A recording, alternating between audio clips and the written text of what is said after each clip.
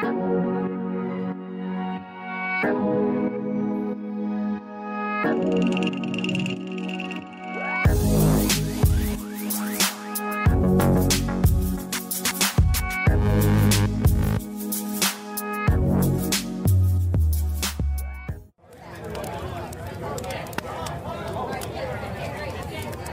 can started. We're just going to have a very free-form discussion. If we open it up to the audience as well, feel free, we can shout out questions. We're just going to talk about the beautiful, magical realm we live in. I was sitting by the fire and it was literally and how really there's so much that the Matrix world doesn't let us know about, or they don't want us to know about, and stuff that we discuss on AlphaCast with Dr. Bearlando. Bear. We miss you, buddy. And we are so fortunate to have Chance Garton here, who has probably my favorite podcast, Interverse. If you guys aren't familiar, go check it out. They go deep into all these amazing topics that I love. And Kelly Brogan's here. That's a special treat. So I want to start with a little song from Hulda. It's going to come out and get this party started. What do you know for sure? Marcia Ann's older brother would ask her that, I guess, every time he saw her. Marcia Ann was the keynote speaker at Liberty's Horizon in end of April in San Diego. She was also the main presenter at the I Am the Living Law workshop at Alphabetic Gardens. So this is What Do You Know for Sure? What do you know for sure? What do you know for sure, for sure? What do you know for sure? The question of the hour, month, and year. The earth is round, the earth is flat. What do I know about that? We are finite, we're eternal. Where do I find truth's kernel? Evil bugs, they make us sick. Bugs are friends that make us tick.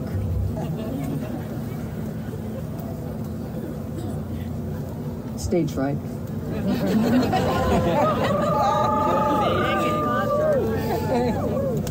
Poisons and lacks do us in. It's really emotions under our skin. What do you know? What do you know? What do you know for sure? What do you know? What do you know? What do you know for sure? For sure. Evildoers are out there.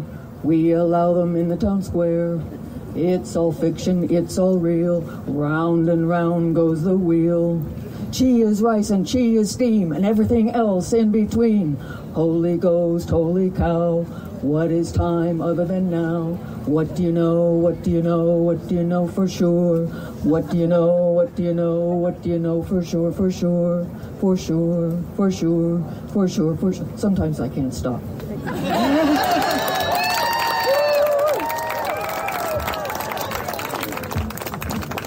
You're the bomb. Give it up for Hulda. What a way to begin that. Wow. All right, welcome to the One Within All. That's how I like to introduce my own show. So I'm going to take us away with that idea that the life force energy is the thing about the cosmos that is one. And that one is within and around all of us. So welcome to the One Within All. And I'm feeling super blessed to be here with my older friend Eileen. I've known her for a while. New friend Alec. Brand new friend Kelly. This is our first time meeting right here in this moment. And Micah set us up with the idea that we should talk about the magical realm. So that could take us into a lot of places. And what I would like to open up with in terms of getting us thinking about this in our train of thought is how we've been conditioned in many ways, and it's a comfort thing, through the structure of our language, the structure of music, and even what we look at as calendrical systems of time, to believe that nature operates in perfect cycles in this type of numerical rhythmic harmony that's consistent and the same every time. And that's not really working out very well for us, as it turns out, to look at the world that way, in my opinion. And an example I could give of that is how we have 7 notes to create a scale, or 12 notes, or 12 zodiac signs, or these stories and archetypes that are almost ingrained in our DNA, that become a framework for storytelling in our own lives, where we compare our lives to that story constantly. That there needs to be a defined beginning, middle, and end, a rising action and conclusion that is neat. And the truth of nature is that there's a lot more wiggle going on. And that's kind of what I want to talk about. I'll throw out there even maybe a new idea for many of us who've been questioning things like the shape of the earth, or germ theory, terrain theory. What if even the concept of a year, of a calendar, what if we're wrong about even that? What if nature doesn't do the same thing the same way, ever? That is a constant rhythmic uniqueness, not consistency, not a box, not a form to be stuck in. That's what I'd like to offer as a possibility. That not even 365.25 days is an accurate measure of a year. That it's different every year, slightly. There's wiggle, there's variation, there's freedom. We're not stuck coloring within the lines. What do you guys think about that, panel? Anyone want to weigh in? Should we go in a line? Yeah, I think that's fair. We'll start with Eileen. Okay, well, that makes me think of a few things. In sound healing, we have this thing called the sound healing time warp, which you've experienced.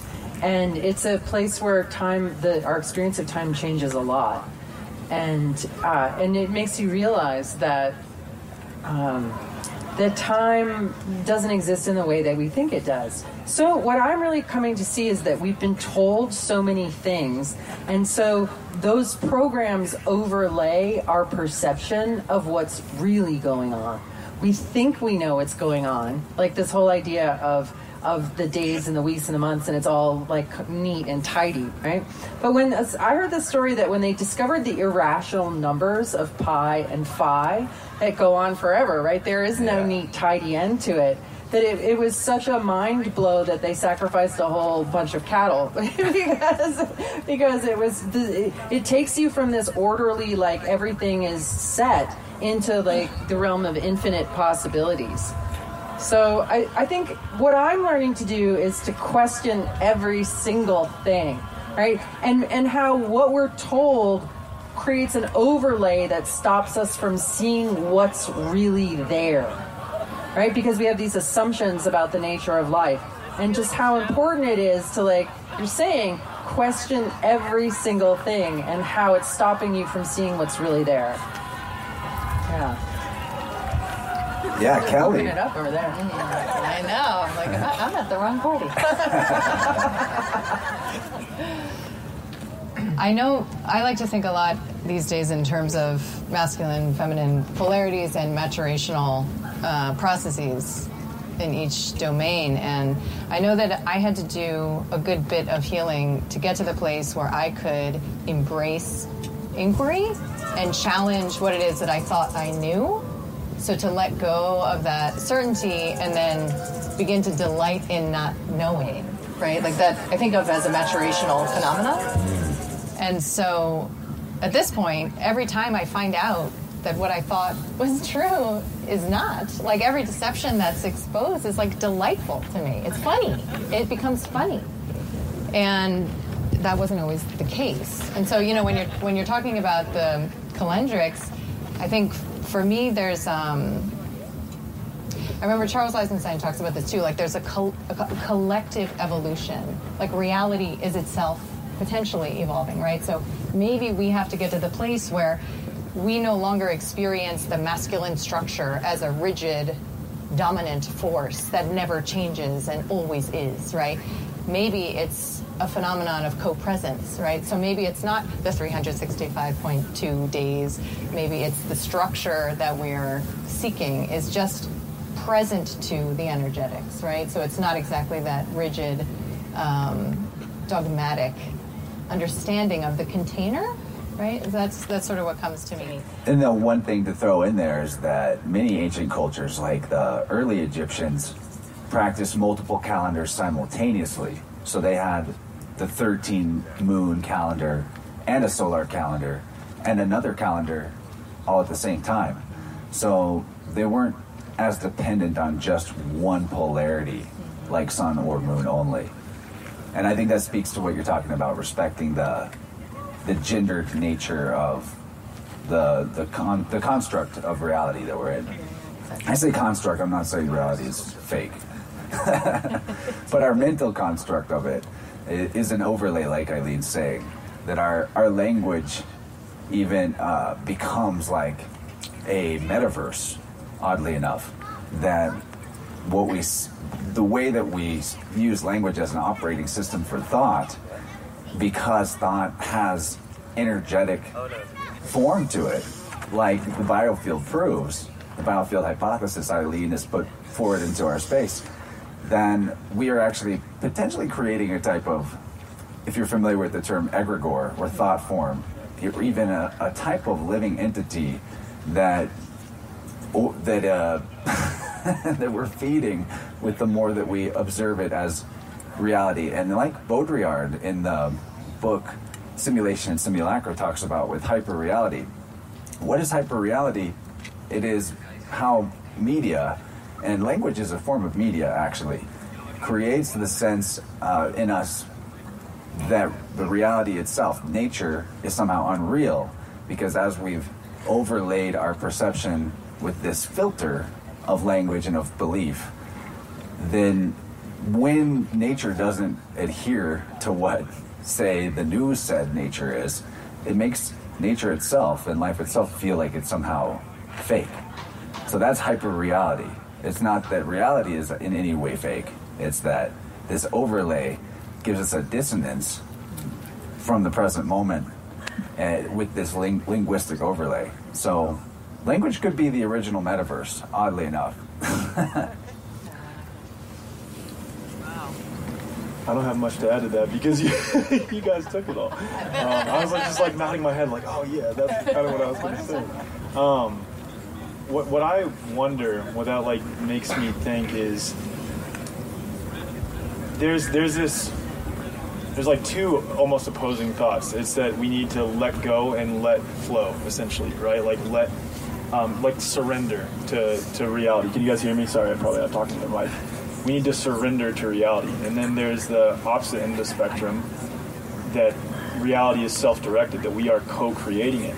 And I wonder what the play is between the two. Is it both and, or is it that when we are self-directed, is it that as we dissolve all illusions within ourselves, by being self-directed, as we do that, we are fundamentally doing the exact same thing as letting what flows flow, right? Are they mutually exclusive, or are they in alignment with each other? Is it the same thing? That's what that makes me think, because when we have these ideas that are presented to us that we can't determine with certainty that we know them to be true, right? We're relying on the words and thoughts and ideas of a collective belief, and we can point to these patterns, but how do we know that they've been existing forever? And are they existing? Are they continuing to perpetuate because we're continuing to co-create them? And I just wonder how much of it is letting it flow and how much of it is we are actually continuing to create that reality. So I guess I'd kind of put That's a great question to put out. I love that. I want to add to it that the healing arts, energy healing, there is a barrier to entry, if you will, that many who begin to practice in that realm find themselves up against, which is the question of authenticity. I heard it once said to me, if you're having the feeling of imposter syndrome, the solution to imposter syndrome is don't be an imposter. And that actually clicked for me very helpfully. And what I eventually came to understand that helped me out a lot, and this applies to all spheres of life actually, is that in our fear of our own power and fear of taking deeper levels of personal responsibility, the healing path of an energy worker definitely is like a microcosm of this, but it applies to everything that's a creative path or a spiritual path in a sense. That our deference to authority, that there's a right way to do something, and we're worried that we'll do it wrong, and we need someone else to tell us what the right way is so that we can check in all the boxes and get the answers right on the test or whatever. But when you find yourself actually touching the flow state and really addressing a problem with somebody that's in the moment, you find yourself in this zone of feeling like I'm making it up as I go. And that's a really important threshold to cross into. That if your intentions are aligned and purely good or harmonious, making it up as you go does not make you a fake. It actually aligns you with Source, with Creator, with Great Spirit. Because that's what the creative intelligence of Cosmos is doing at all times, making it up. That's what it means to be. That's what creativity means.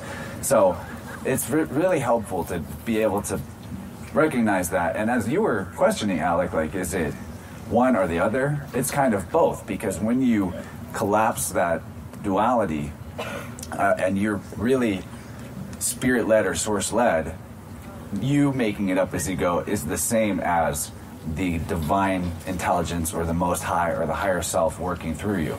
There's no longer a conceptual separation between the two, right? Yeah, that's kind of what I was trying to get at. Is it like, as we dissolve all illusions and really align and have a clear channel, that we are, by virtue of co-creating, right? We are not even co-creating. We are just creating because Source is flowing through us. That's what I was trying to get at. Exactly. And the thing, to kick it over to Eileen, one thing that I read in her book that was really profound to me and helped me a lot was when she admittedly said the biofield anatomy hypothesis could be purely imaginary. And I was like, that actually makes way more sense. That isn't our language imaginary? Is something a tree? Is nature calling it a tree? You know, is a deer named a deer? It just is what it is. It's the concept of the I am presence, pre-language. So language is useful, though, because it can describe truth. It can point you to truth. It can be accurate description of truth, but the language itself is still made up. And our bodies are sort of like a tree grows out of a seed, right? But where did the seed go? Our bodies are, in this metaphor, the tree, and the seed is divine spark or Source. So our bodies are actually the same thing as Source. There's no division between our vessel container of life force energy and universal life force energy. That's actually like an indivisible continuum. So to be able to communicate with that intelligence, just like any other form of communication, a language is helpful. So even though the biofield anatomy hypothesis, for example, may be imaginary like any other language, it's something that you and your body can talk to each other through. And once you sort of memorize that map, you unlock very deep levels of knowing that your body always had, and there's other versions of this, there's other languages, but I'll pass it over to Eileen. That's what inside her system helped me achieve, is like, now whenever I have a pain or an injury or an illness, I can get the message of like, what is that relating to in my psychic realm, right? And getting stuck just isn't really, like, it's way more of a choice to get stuck now. It's not confusing. Thanks. Well, the biofield anatomy hypothesis is based on many years of clinical observation, many hours working with clients, and discovering that every time somebody came in with a left shoulder issue, they were really sad. There was a lot of undigested, unexpressed sadness there. Every time somebody came in with a right knee issue, they were being blocked moving forward in some way. Every time somebody had a right hip issue, there's a lot of those out there, they were indulging busy mind, busy body. They're indulging busy, going in the future, all of that. And so this whole pattern emerged. And I doubted it for a really long time. In fact, my very first group of students in 2010 who bullied me into teaching them I didn't feel ready yet, I felt very reluctant to teach them the biofield anatomy because it was one person's subjective experience. But regardless of whether it's real or not, it showed me that our bodies are inside our minds and not the other way around. like that we've been told. And anywhere where you go out of balance in your mind, you're going to pull your body along with it, and that there seems to be a universal pattern of mind imbalances affecting particular body parts. So whether I made it up or whether it's really there, it's no matter what, it's a system that works, right? And that's or it could be made up in the sense that it's a language, but our bodies made it up, not you. Yeah. You know what I mean? Yeah. Well, I had a hard time believing that I was kind of observing something that, I questioned my own observation. I'm skeptical, right? We're all skeptical, otherwise we wouldn't be here. So I was very skeptical about my own observation and the observation of a single person. But I want to come back to another thing that you're talking about. When you think about it, it's all one water, right? I mean, it's all one water. It separates into puddles and streams and clouds and whatnot, but it's really all one water. And our bodies are 99% of our molecules, allegedly, are water. And so the water that's and water has memory, and we know this from wonderful people who have worked with water.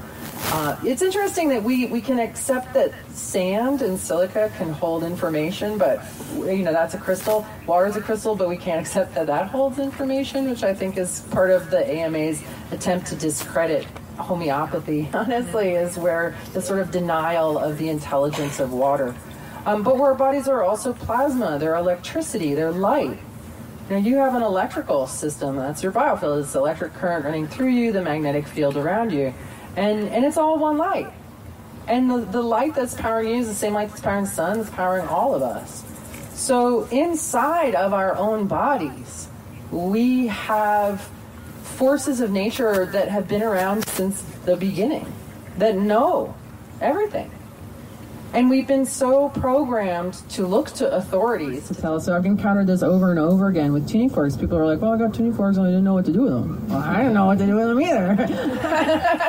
And I started playing with them and trusting my own observation. Yeah, trusting my own observation, trusting my own inner teacher, trusting my own inner, trusting my senses. Really just trusting, what am I hearing? What am I feeling? What am I noticing? Oh, when I do this, that happens. Right? And so when people say to me, well, how do I treat this when I do that? I'm like, well, you got the answers inside of you, so why don't you just ask and find out? That's all I ever do. And people are like, oh, you mean I can be my own authority? Right? So this is just another permission? Yeah, this is just another one of those programs about not trusting our own senses, not trusting ourselves, not letting ourselves play because we're afraid we're going to do something wrong. Right? So just think that it's really important. You do. Just by the nature of you are nature. You're not part of nature, like you are nature. And all of the wisdom and all of the accumulated experience of nature is inside of you. And it's completely accessible if you just ask and trust what comes in. So, Kelly, Alec, you guys want to weigh in on this? I'm really interested in what you touched on, Kelly, a little while back regarding the genders or polarities being an important factor in your further ability to perceive truth accurately, if that makes sense. Because this is really important to the alchemy idea that basically is a perfect symbolic microcosm fractal of how nature does everything. With this component of like salt, sulfur, mercury, mother, father, child, etc. I was thinking actually a more interesting question than that. No offense. Is what you were mentioning about being right, and you just mentioned it too, and I wonder what it's going to take for us to graduate to a place where that is not the primary vector through which we express our vital force, right? Like where the urge, the impulse, the desire, the attachment to being right. And of course, the corollary to that is that somebody, something, some other is wrong, right? And so... If we're trying to be right, what about left? That's good. I got it. I've talked about this idea of like putting on the villain crown, right? Like, which is just a nervous system. Really, it's a nervous system level of self-soothing and self-security and potentially maturation, where you can tolerate being perceived as bad and wrong, particularly by a source that you value, right? And that you have attributed some degree of import to.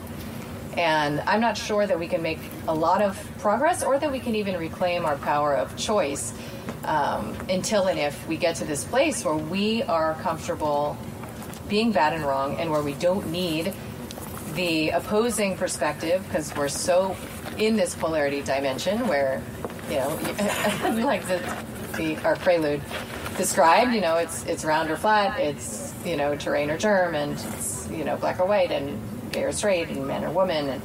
And how do we get to this place where we can choose and discern instead of judging, blaming, shaming, and condemning? I mean, I'm certainly working on it every day, and I know that it requires that I get to this place where I can hold in my body the sensation of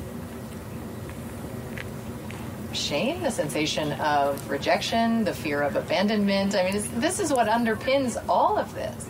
And that's why, Paula was talking about how if we don't get to this place where we can begin to explore those edges, we're just going to require, as I often do, that I be around people who completely agree with me. That's the only time I can have fun, right? Or feel good or play. And the only time my nervous system can stabilize.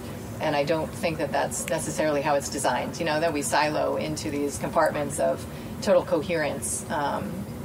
So anyway, I think it's a good question to begin to explore, what would it look like if it's not about being right? I love that. It actually applies really strongly to when I alluded to music theory being a part of this, that, there are sounds that are wrong. That doesn't fit the chromatic scale or whatever.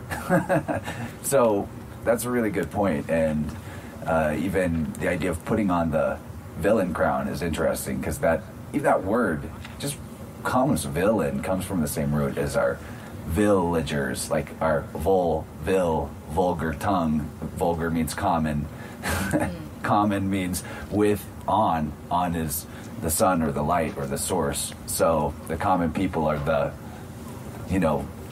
reflection of logos or source welling up naturally, and that's been villainized. We've been turned that word into something that means bad. But what you're saying about getting comfortable with those edges and feeling into those difficult dissonances is super important. And what can help as a mantra to get more comfortable with the uncomfortable potentials, like being wrong, is this particular phrase in the words of the great comic Owen Benjamin: I might be wrong, but I'm not lying. I think that's key. That's key to that authenticity, even though you're making it up as you go. You're telling it how you see it. Your intentions are good.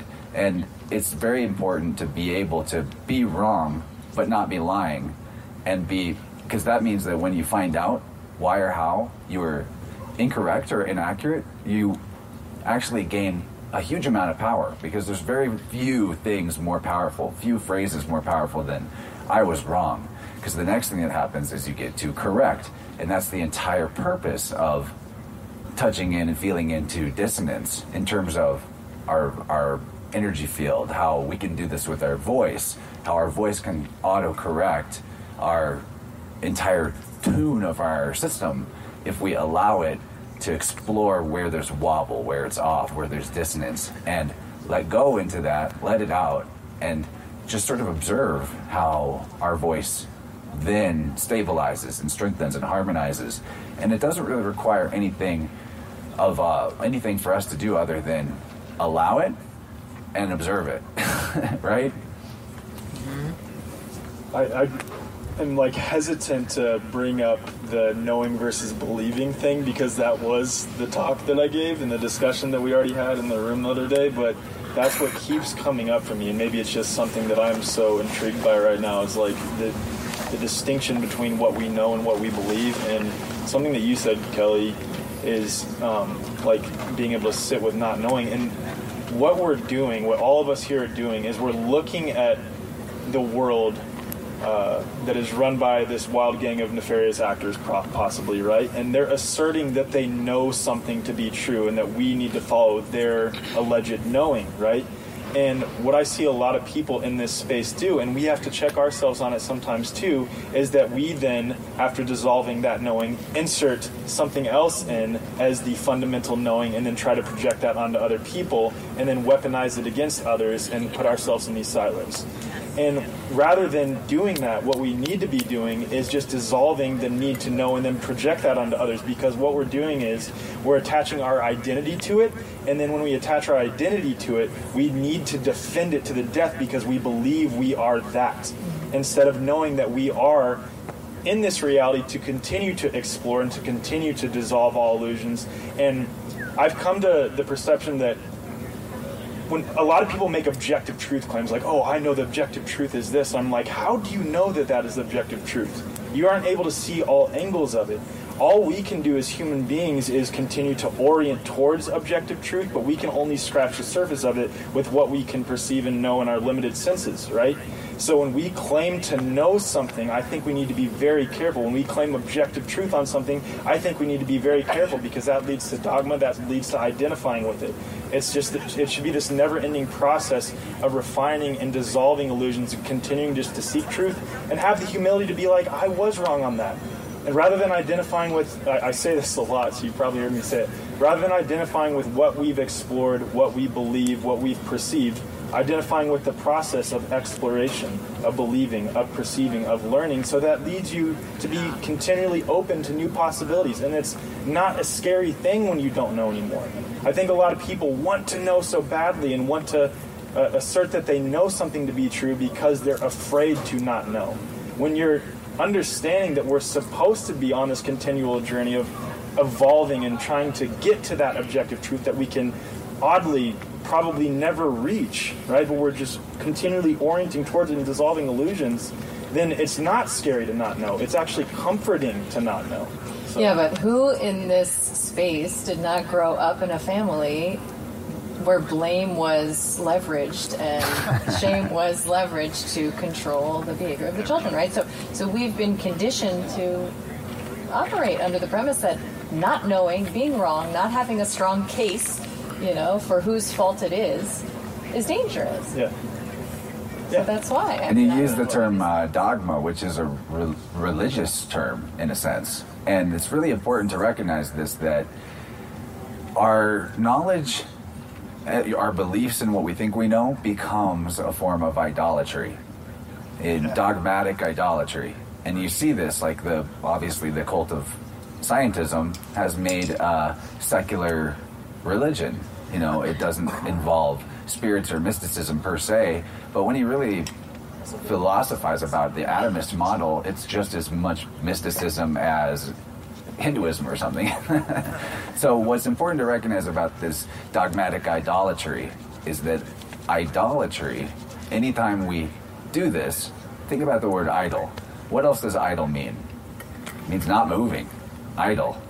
So idolatry puts us in stagnation, which gives the signal to nature to send in the cleanup crew, break this down, get this moving, destroy this, reconstitute it for new parts, whatever. So we got to be careful with that. The way to look at the path of seeking in terms of knowledge is that the key is in asking questions. You have asking questions. You've probably heard this before, asking as king, right? That gives you the real interface to the sovereignty. Questioning does on the quest. And it is important to see how asking questions and being open to the branching paths that they lead to, that's actually the fractal of nature's dendritic pattern in the psychic or the mental realm.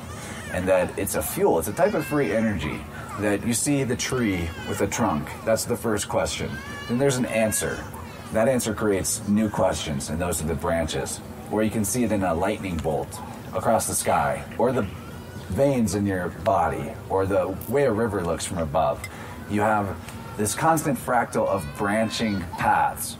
And if we stop at just one fork, think about what happens if water in the flow of a river and a branch gets stuck and doesn't flow anymore, stagnates. And as Eileen was saying, it's water is interconnected. There's no separation of the water of this realm. That's another way of considering primary water. So these questions, being with the quest, with the eye on, ready to, this branching that it allows, this is expansion. This is nature's natural expansion pattern, the dendritic pattern. And that's free energy if you allow it to be. But if you get stuck at one branch point, then that's, that brings about the death energy. And that's for a purpose too. It's to stop. It's to get flow going again if you're the blockage. So, this is how nature operates. It doesn't stop with one answer. It keeps wiggling. It keeps branching. It keeps going. It keeps flowing. That makes me think about how in my early explorations of the biofield, I would encounter structures that were really hard to move, and they were often in the part of the field that was under the age of 7. And when I listened into them, what I discovered was that they were fixed beliefs, and that we cling more tightly to our beliefs than we do to anything. And yet what they do is they stop the questioning. But when you believe something, then you're no longer questioning anymore. And what a lot of people would hold on to would be negative beliefs about themselves. For example, a child that was left to cry it out, that was fed on a schedule, that was not comforted, was not fed when they were asking to be fed, or held when they needed to be held, formed a belief that nobody cares what I have to say, and my needs are not going to be met. And then they go through their whole life feeling unheard with unmet needs because that belief has taken root and formed their identity. And so I would just invite you to really sleuth out where you're holding these self-limiting beliefs that are stopping questioning and movement and this branching of life going on, because it's creating a barrier between you and life that is false. And as we've seen in our friends who want to hold so tightly to the belief that pharma and government are good, that's stopping so much growth, so much question. They just don't question, they're not open. So I think it's so important to really notice where we're holding those things and invite that branching to happen instead. Anybody want to weigh in? I could just add, I read an incredible book recently by a psychiatrist, there are a couple whose books are worth reading, named Alexander Lowen, and it's called Fear of Life.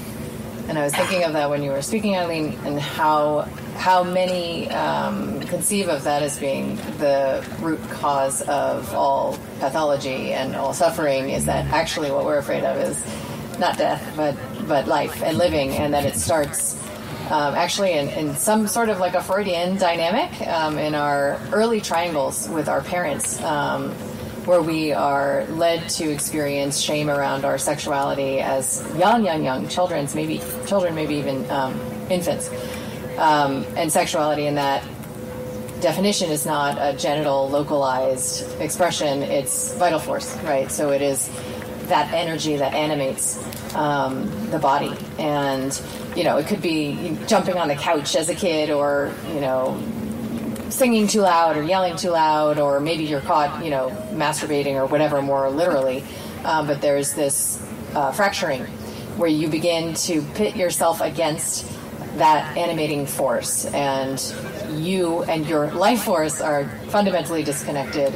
And whenever it recurs, especially in dynamic with the opposite gendered parent, which is again that sort of triangulation, there is then a fear of consequence, right? Whether it's castration or death. And these concepts they seem sort of like, what does that have to do with anything? But the fear of punishment being coupled with the fear of your own animating life force can explain a lot of why we stay, in a half-living, slowly dying comfort zone of the familiar, and why we would choose that, why it would make sense to choose that, and why that survival mechanism is a wise one until and if we're ready to choose life, which I'm very interested in family constellation work, and that's often one of the healing phrases is, I choose life. it's that radical. It's not an abortion issue. It's that radical statement, to depart from the programs of your ancestors who have potentially ensnared you in a death-oriented loyalty program, and what it is to choose life is such an act of defiance. And it also requires that you be willing to look at the shame around your own animating energy. What you say, I will add, that is just so profound, because that is exactly what the animating force itself does and did. It chooses life. The creator chooses life. And that's why there's, existence instead of non-existence in a basic sense. So, that's the ultimate thing is fear of living has been the probably base of the inversion in the fractal. And what also pertains to this that's important is a lot of this community, and I don't say this in blame or to point out anybody in particular, but there's a very, very old program of they did it to us. It's coming from the top down. The grand conspiracy, the controllers, the archons, the evil god of the demiurge, or whatever the version of it may be. And the real obvious observation, especially if you use a tree as a symbol of the fractal that is cosmos, where the tree begins with roots, really. I mean, that's the foundation. Things go from the bottom up. That's how you build. And so when we look at the fractal and the way that society is in many ways perfectly crafted to help distract us from choosing life, to help reinforce the fear, reinforce the belief of authorities and boogeymen and controllers that it's outside of our control, even down to some very deep fear beliefs like, if I do the wrong thing, someone's going to punish me or even kill me. Like, we even see this in certain, there's stories of like this doctor or this inventor, they spoke out and they got whacked. And we reinforce this belief constantly with our movies and our entertainment that it's possible for your life to just be abruptly and against your will, violently and horribly cut short. And I'm sure many of us know people where they did appear to have that type of an experience and an endpoint in their life. But we can also ask ourselves, do we know anyone that's happened to that we're sure that they authentically knew their own power and they knew their own level, their own consent or non-consent into the belief that they could be killed by the bad guys, right?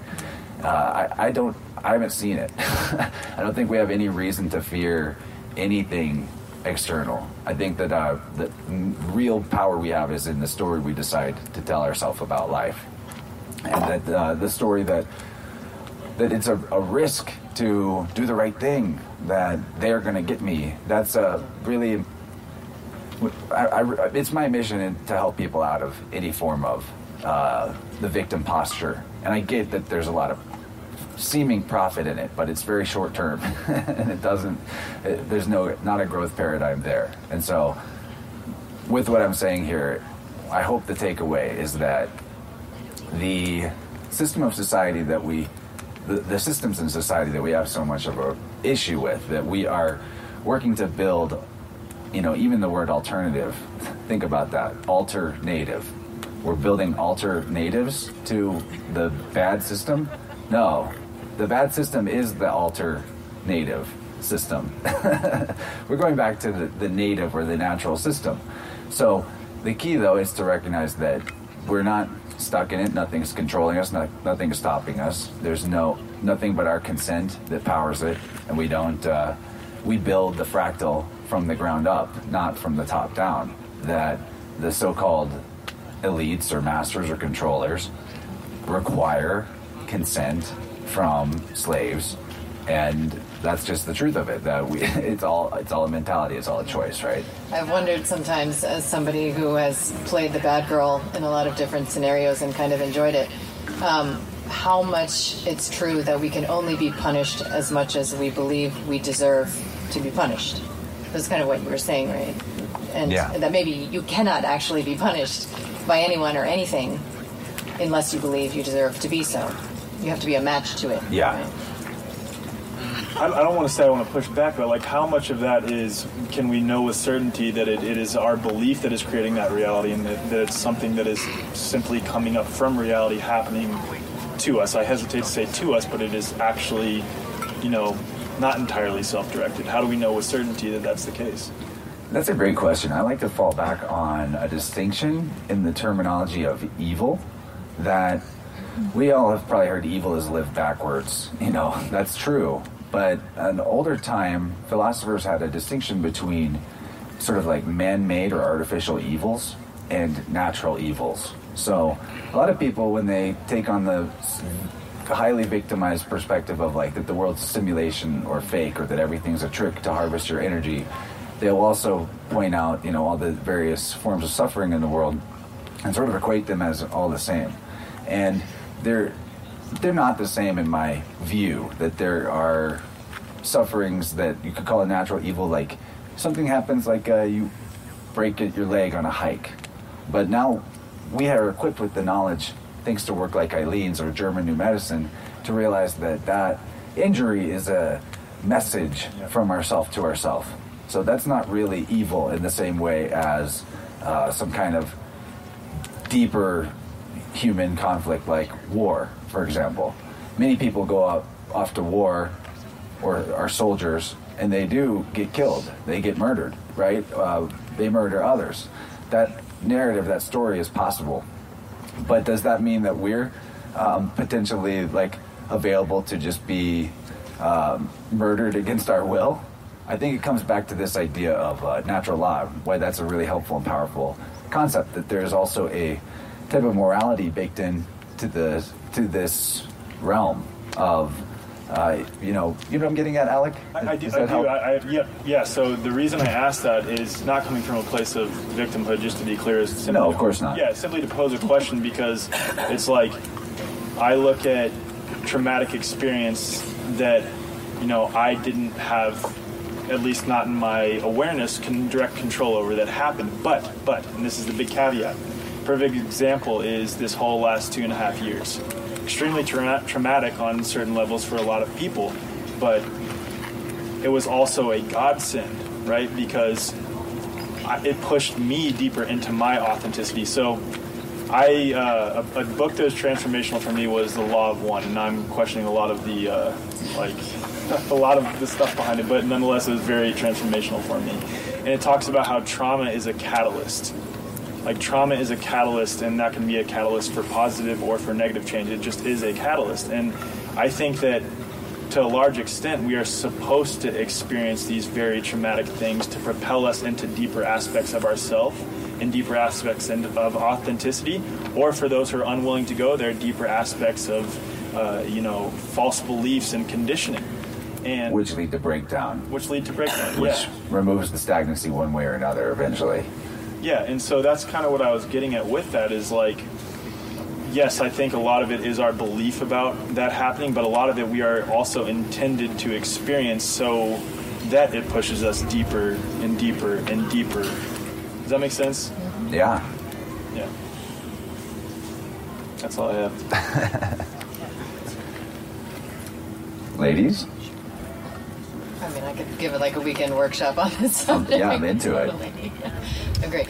I always think about that Alan Watts, Be Still My Heart, Alan Watts, that lecture that he gives about dreaming, and how if we had the opportunity to create our own dreams, the first night we would, have like all the wild sex and do all the drugs and eat all the food and, have all the hedonistic pleasures we could conceive of. And, the second night we put like a little twist in the plot, just for excitement. And by the 7th night we would say like, fuck it, like somebody else make up the story, because we actually want to have the experience of, hiding from ourselves, playing hide and seek with ourselves. And what you're getting at is how much of this have we chosen? How much of this have we contracted for? And I don't think anybody knows that answer. And there are extreme perspectives that say we actually signed up for every single thing, like every experience of abuse and molestation and, transgression, and we signed up for it. We chose it. You know, we affirmed that was how we were going to experience the contrast that we enjoy, you know, shifting between these different states. And then, of course, there's another perspective that says there's, you know, many factors that build an experience, and it's all in your response. It's all in the meaning that you make out of it, right? So you have your adverse childhood experience, and what story, what belief gets cemented, and what story do you tell yourself for the rest of your life, and how does that attract, you know, more affirmation of that story. So the degree to which we are writing is what you originally said. We are writing our own, the fundamentals of our own trauma. I am in the perspective that we choose all the significant challenges beforehand. Like, okay, before life? Mm-hmm. Yeah, I think so. I like that too.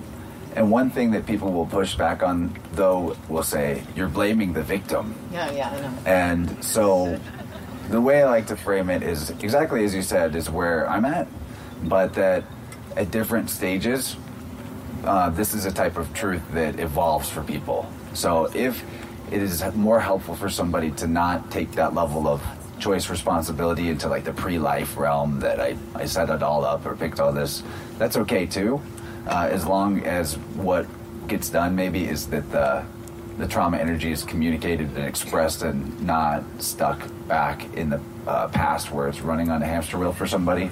You know, if it hurts someone's feelings that they feel you're blaming them for blaming the victim for what happened to them, that's okay. And it's okay not to do that. You don't have to like force that perspective on them, right?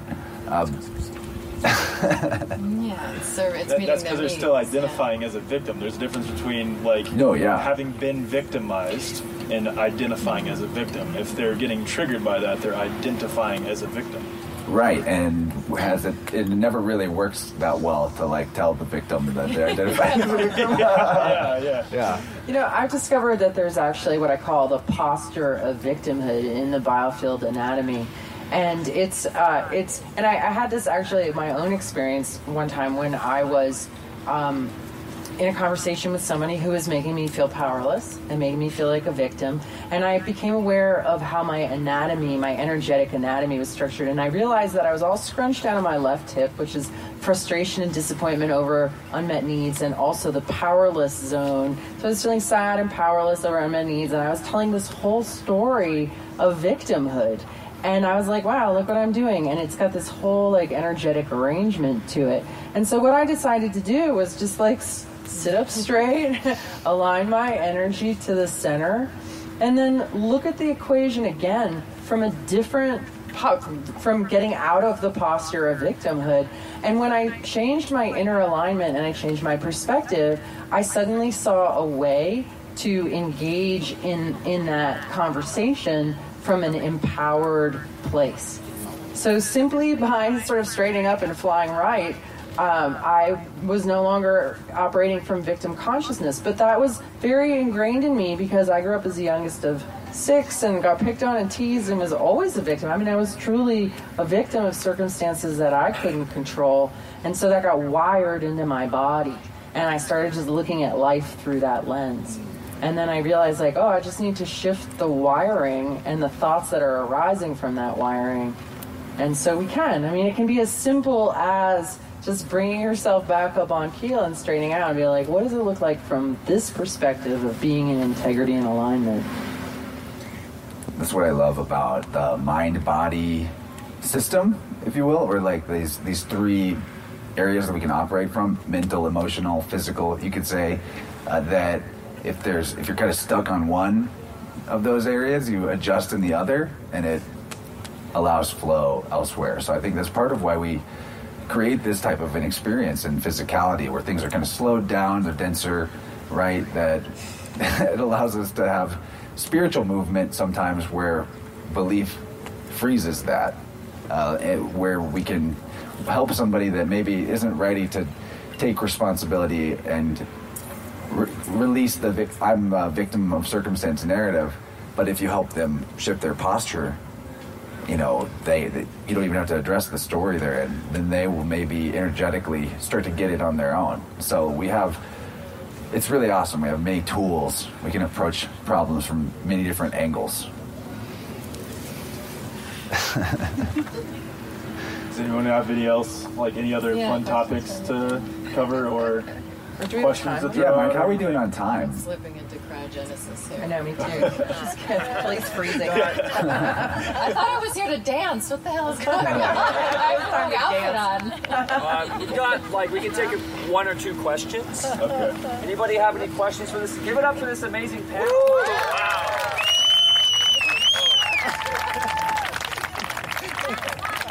Anybody have a... Yes, JJ.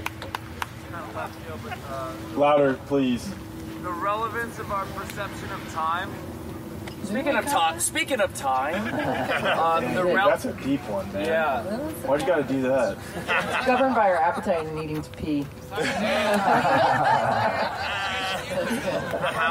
So relevance of time in your perception? Like our perception of time and the relevance of counting our years or counting our months or particularly the structure of our weeks or... Like relevant to what though? Can you give me an example? I'll take a swing at this, Alec, and then maybe we'll all flow into it. So I have an idea that there's like real time and there's fake time. So I think this will make sense as I explain it. Who here felt like yesterday or today was just the one day, was about 3 days or 5 days in one day? Anybody notice that, right? Today. My day yesterday felt like a week in one day. It was amazing. So why is that? Versus maybe going through the week back at home if you are, experienced or have memory of a type of rat race type job, right? That spinning on a hamster wheel. So the fake time, this is back to this idea of trying to adhere nature to cycles and repeating patterns as if that's how it really works, that it always repeats the same pattern and cycle endlessly. Well, when you start your week at 8 a.m. on Monday and do the same thing every day till 5 p.m. on Friday, and then the next Monday you do it again, this sort of artificially created repetition that I would liken to running on a hamster wheel. I call this like Chronos time, and this is not the same as what I call authentic or real time. Real time is not measured even in seconds, or the movements of luminaries is really not measured at all, but it's felt and experienced in the change and flow of us as a spiritual being. And that is indicated through experience and learning. So in a place like this, with novel experiences and tons of learning, we actually are on a spiritual level. We have advanced through a lot of real time. And that's why it feels so big and expanded. And the rat race lifestyle of learning nothing new, doing the same thing that you did the week before, day in, day out, month in, month out, that's fake time. And the reason it feels so like it just flashes before your eyes and all of a sudden a year's gone by, in my opinion, is because you didn't really advance in time, any spiritual time. Your true spirit time didn't advance very much at all, because you were in this sort of fake, artificially induced stasis of the cycle of the week, if that makes sense. Does that kind of speak to your question at all? That was beautiful, brother. Thank you for sharing. Okay, guys. I got one more. Could each of you just give me a brief, synopsis or something that you got out of the weekend so far? Just like something that maybe a little light went off, or a little interaction you had, something that maybe has changed you a bit from being here. Alec, you want to start? We're doing it. That's it. We're doing it. Like we're. This is a perfect representation of living and creating the new world that we want to see. We're doing it right now.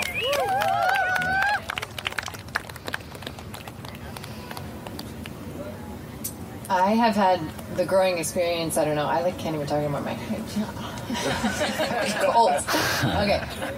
I have had the growing experience. I don't know how many can relate, of the sort of like AI infiltration of my interpersonal perception, meaning that I sometimes can't remember whether I've actually met someone in person when I've seen them on the computer, like a lot of times. And so there's something that's getting even more real over time, I would say even over the past 3 years, in the digital space. It feels more real, more comfortable, more familiar, and less discernible in some ways from in-person interaction. I'm meeting Tom Cowan this weekend at the Weston Price conference, and I'm not sure if I've met him before because I see him all the time on the computer. That's strange, right? Because the computer and video conferencing and whatever used to feel very different, I think, than in-person interaction. And so one of my huge takeaways is actually the exhale, the relief, on a soul level to recognize that no, actually in-person human co-presence is totally different, than the computer experience, and that just feels like, thank God, that's still true. So I'm very grateful, to be here with you all. I feel like this is the kind of village I want to live in. I've been so thrilled. Like everybody's, very much on. There's a very common wavelength that we all have, and I think a safety and a comfort in that. And really everybody that I've met is like a friend. And I think that this gives me great, I don't really like the word hope, but knowing, right? I think one of the things that I say is that this generation, like what we're doing right here, our generation, the work that we're doing, this is the heavy lifting. Like, we are the karmic cleanup crew. We are the ones who are shifting these patterns, who are shifting these beliefs, who are unblocking the blocks, who are branching out, who are choosing life and helping the people around us to do that. And that's not easy to do. Many of us were like the only ones in our family that didn't, go along with the program. And so there's a lot of courage that everybody has to be here. And I think we all have that in common, and it's just really heartening to be with Tribe. Yeah. Well said, everybody. I'll add to this equation that I've had a feeling at events like this in the past of the sense that all being is present wherever you are present. And so as I go through this new experience with this new tribe, very few of you have I met in person before. I run into doppelgangers of people from my real life, from back home. And I've had this experience before where when I'm out somewhere new, somewhere far away, I see the archetype or the energy or the feeling or the expression of people that I'm close to or know well back home. And a lot of times at events, especially festivals that are party-oriented, some of the versions of the other people in my life that I see their doppelganger, they're not here. They're spaced out. They're intoxicated. They're very ill, or whatever the case may be. But it's been really beautiful, and I think extremely influential beyond our ability to perceive on the entire fractal of life and nature, that every expression of self and every expression of archetype and energy and life force that I've encountered here, even if it's familiar or similar or even a doppelganger, it's been the healthiest, most present version of that energy that I've ever run into. Mm-hmm. So, as they say in the legal realm, all present and accounted for, here it truly feels like all present and accounted for. And I'm just really grateful to witness that. And I'm excited that this is the beginning, that we will build more, and there'll be events in other parts of the country. In Miami. In Missouri. And thank you. You've been a great captive audience. Thank you to this awesome panel. It's been a great experience. Thank you to everyone here that put on Music in the Sky, too. This has been absolutely Thank you, Cooks. Cameraman. And thank you, Fire. Kelly needs to get to the fire now. Thank you. And that's a wrap.